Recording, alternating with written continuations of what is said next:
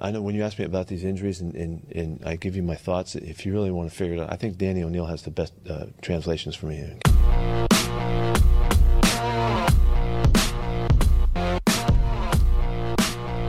It is the dang apostrophe.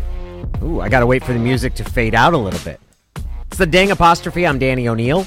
Appreciate you listening. This week, we're talking about gambling, but not the gambling story that you think. Calvin Ridley made a lot of headlines yesterday, or more specifically, the NFL suspension of Calvin Ridley. However, it is not the biggest gambling scandal, if you want to call it that, in the NFL this year. The biggest one is something that no one has paid attention to, and I'm puzzled about that, because really, a player casting a bet on games involving his own team, that's low-hanging fruit. That's easy. Everybody knows that's wrong.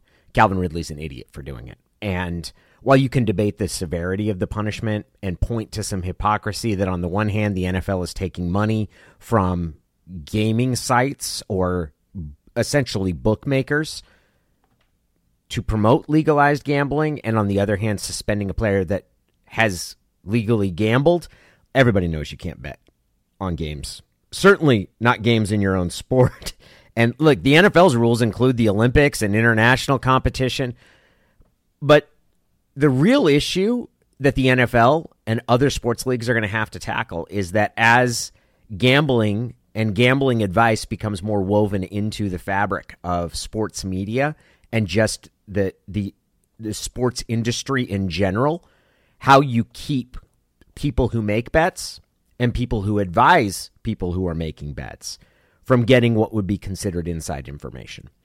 And the reason that I say the Calvin Ridley story is not the biggest scandal, because about a month ago, there was a story in the New Yorker, which is not an insignificant publication.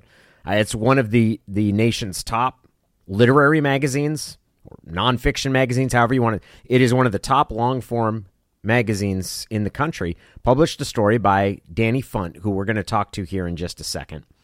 In part because his name's Danny, and I feel there's a need for some solidarity among Dannys, and in part because I was fascinated by this story. We recorded this interview last week. I reached out to Danny. We talked last week, and I expected to be posting this, not talking about Calvin Ridley at all, but simply talking about his story on Warren Sharp. And Warren Sharp is someone who I've always thought is kind of a goofball. Someone who rose to prominence over the past, I would say 6 to 7 years. And it's not that I'm a snooty media member who believes these young whippersnappers don't have much to contribute, but I thought he was someone whose ascension had more to do with his navigation of social media than it did with any insight or knowledge he provided. He presented himself as someone who was well-versed in gambling, was associated and advised gamblers, was part of a betting syndicate. I've generally found that the louder people are about that, the less prominent they actually are. That when they're trying to attract attention to themselves, it's because they want people to pay them for advice rather than actually just betting with the information they have. But those are all I don't know Warren Sharp. It's possible I've interviewed him in my former job at the radio station, but I don't think so. I know we've played his sound before there, but I've generally thought he is one of the sort of expanded cast of characters in the media environment that's surrounded. And in reading Danny Funt's story in the New Yorker, I realized that I sold his influence short. That dude was paid by NFL teams to provide insights. He was a consultant. And I don't know how many of those things were acted on, but at least in one case, in a story that's spelled out in the New Yorker story, he got information from a dude, or he weekly talked to a play caller, suggested that they target a specific backup tight end, and then that backup tight end was in fact targeted in a game, resulting in a touchdown. And I am not a gambling expert. I actually don't actively gamble. I don't really like it. I like poker, but I'm not even currently playing right now. But I try not to be puritanical about it and say like, oh, it's part of the sports world. It always has been, and now it's legal and it's become more sort of above the table instead of something that is occasionally acknowledged below. But it would seem to me, if you have a person in Warren Sharp who is offering gambling advice, which he charges $899 a year for his subscription to his betting advice in professional football, is betting himself. He says he's affiliated with a quote-unquote syndicate in Las Vegas, though he declined to give Danny Funt the details of how that worked. If he was able to suggest targets and people that should be spotlighted that, given the profile of fantasy football, given the opportunities to wager in-game on things, that would be valuable information to be able to pass on or to be able to bet upon. Yeah, that's why I think that Calvin Ridley betting on games, even those involving his own team when he wasn't playing, is not the most scandalous gambling revelation to come out this year. So with that, I'm going to go to the interview in which I talked to Danny Funt. Remember, this interview was recorded last week. I'm really grateful for him taking the time. He's an editor at The Week, and his story again appeared in The New Yorker, which I advise everybody to check out and we'll be linking to prominently. How would you describe Warren Sharp, Danny? So he wears many hats, and that's what's so interesting about him. There's probably no one who wears the same combinations of hats as Warren Sharp. So initially, he was a professional football gambler, strictly the NFL. He did that for about 15 years. In addition to placing his own bets, he started this business where he gives betting advice to really sophisticated gamblers, high stakes gamblers. And he went from that to working for some NFL teams right around when states started to legalize gambling, sports gambling. And now he also works for NBC Sports and The Ringer as kind of their gambling expert. So, yeah, media, betting himself, and working for teams all at once these days. What's so confusing or interesting about this is legalized gambling has changed a lot, and the leagues have gotten in bed with the sports books. They've seen an ability, and I think what's driven it is the leagues have seen an ability to make money off of sports books, whether they're licensing or information from them, but it also creates this possibility of those two entities for a long time. Sports leagues have done everything they can to stay away from gamblers because of the potential for scandal. Mm-hmm. What drew you to this subject in particular? Was it that potential conflict of interest? It was, and just specifically, as you were saying, how there used to be these walls that were so rigidly enforced between the leagues, the gambling community, and media, its role within that. And initially, I was interested in how basically the potential for the equivalent of insider trading in betting with journalists. So, you could always bet on sports. There's been a huge black market outside of Vegas for over a century. But still, before it was easy to place a bet on your phone, that might have not been the easiest thing in the world for a beat reporter or whoever. And now that, 20 states allow mobile sports betting and anyone can place a bet if they want to, I just wondered, these guys, access is, their defining trait. They could easily place bets before reporting information and make a killing doing that. So that's what interested me. And then I spoke with Warren Sharp about that. And when I heard him say, by the way, I'm probably the only guy who advises teams and is a gambler myself, that, set off reporter alarm bells. And I went down that road too. It's really interesting what you found there. I've always viewed Warren, and I think we've interviewed him on the radio show I used to work on. I know he appeared on that station several times. My view of him was always that he's kind of a blowhard that exaggerated his qualifications and his expertise, as a lot of people in what's termed the gambling space now, which I realize all these guys, I've just spent 2 days around all these guys, they all talk about it as the gambling space. It's the gambling space. What you have to understand about the gambling, but that he exaggerates his qualifications because he wants people to trust his picks.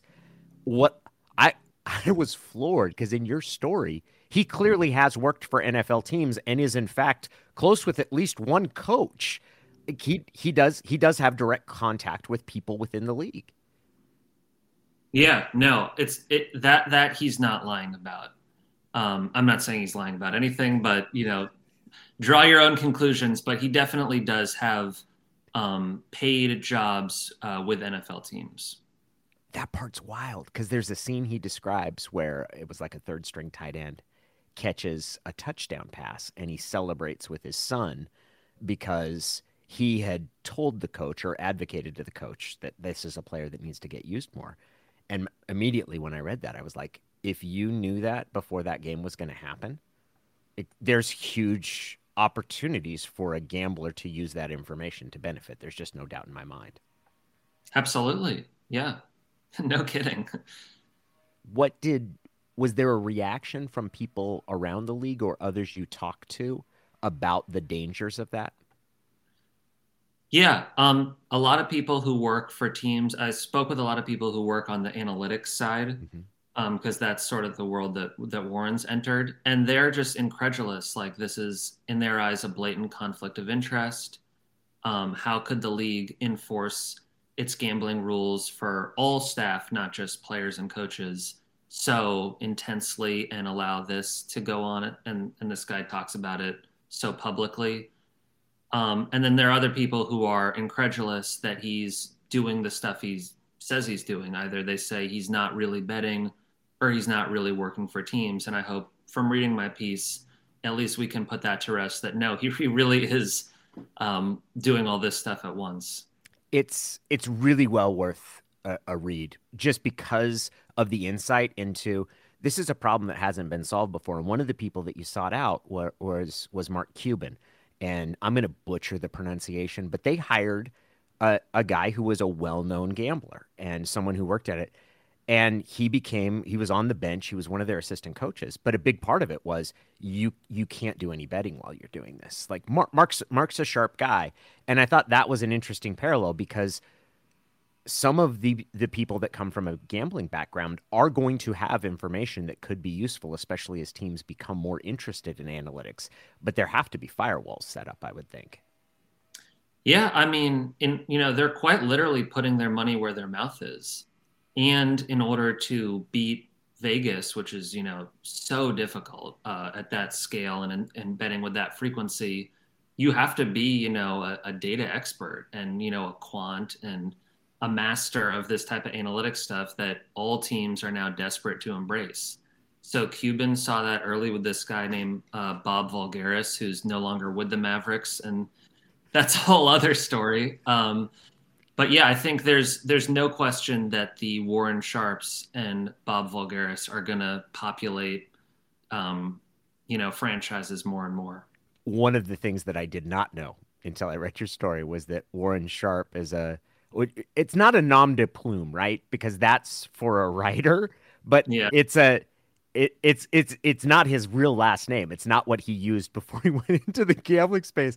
And I love stories when you get to a point where you're like, oh, the reporter found out something the subject does not like. And it was clear in reading the story that Warren Sharp did not want, he wanted to be known as Warren Sharp and nothing else. Mm-hmm. Yeah, I mean, secrecy is like deeply rooted in the gambling community. Other guys don't like to even say where they live, don't like their name reported. I quoted one sportsbook operator who said, the most successful gamblers are the ones you've never heard of, and there's a reason for that. So yeah, once I found out that Warren Sharp is a pseudonym, that led to a whole bunch of stuff that I'll tell you off the air. But yeah, he's definitely created a public persona. That's for sure. Are you a gambler? Are you interested in gambling? I'm a fantasy football player Uh-huh. with my buddy for like 2 decades now. I found I was going through notebooks, and in third grade, I found like a little daily entry I had to do for class, and I was like, there's this thing called fantasy football that I'm starting with my friends. So yeah, I love that. But I'm not a gambler in a serious way. And I realize just knowing myself that I could get sucked in way too fast. So I'm gonna not even, go there because I know where it could lead pretty It's quickly. it's funny. I enjoy reading about gambling. I do like playing poker, like low stakes with friends. I enjoy that game. But sports gambling, while I'm keenly interested in it, I have zero interest in doing it. Like I'm a Oh, terrible really? blackjack player. Yeah, I don't like casino gaming at all. And some of it is sort of there's a little bit of addictive personality, but it's really more that I don't enjoy it. Even when I'm winning or have been up, it's so excruciating for me that it's then by far trumped by the downs of when you lose and just sort of the self-loathing that comes with that. Like it's not a pleasant activity for me, but I'm fascinated to watch, especially how it plays out here. I mean, it's what I think you said 20 states where mobile gaming is legal. I think it's 30 states now where some form of betting on sports is legal. Like it's clear that tide. Texas and California haven't gone legal yet, but I think that's probably coming. But it is going to have a social impact too, because there is going to be more problem gambling. And I think that some of the ways that the betting is impacting it will go that. And then it's going to affect the sports because sports in this case are getting in, they're taking money from the sports books as well. And I think it's going to change sports as we watch it. As the leagues are going to have to deal with this. Yeah, I mean, I'm sometimes I feel tempted to be kind of a Puritan about this, and then I realize no one wants to hear that. But it's sort of like, have you ever been to a basketball game where there's like, if the team gets 100 points, everyone gets free Taco Bell or whatever. Yes. No, the crowd is like on its feet cheering in a blowout in the fourth quarter, and at first it doesn't make any sense. That's kind of what could happen with gambling if everyone's placing bets on their phones, and that just creates a whole weird new way of experiencing games. I hadn't even thought of that. It's a great point because forever there have been point spreads. They've been published in newspapers, but they're not acknowledged by the sports teams.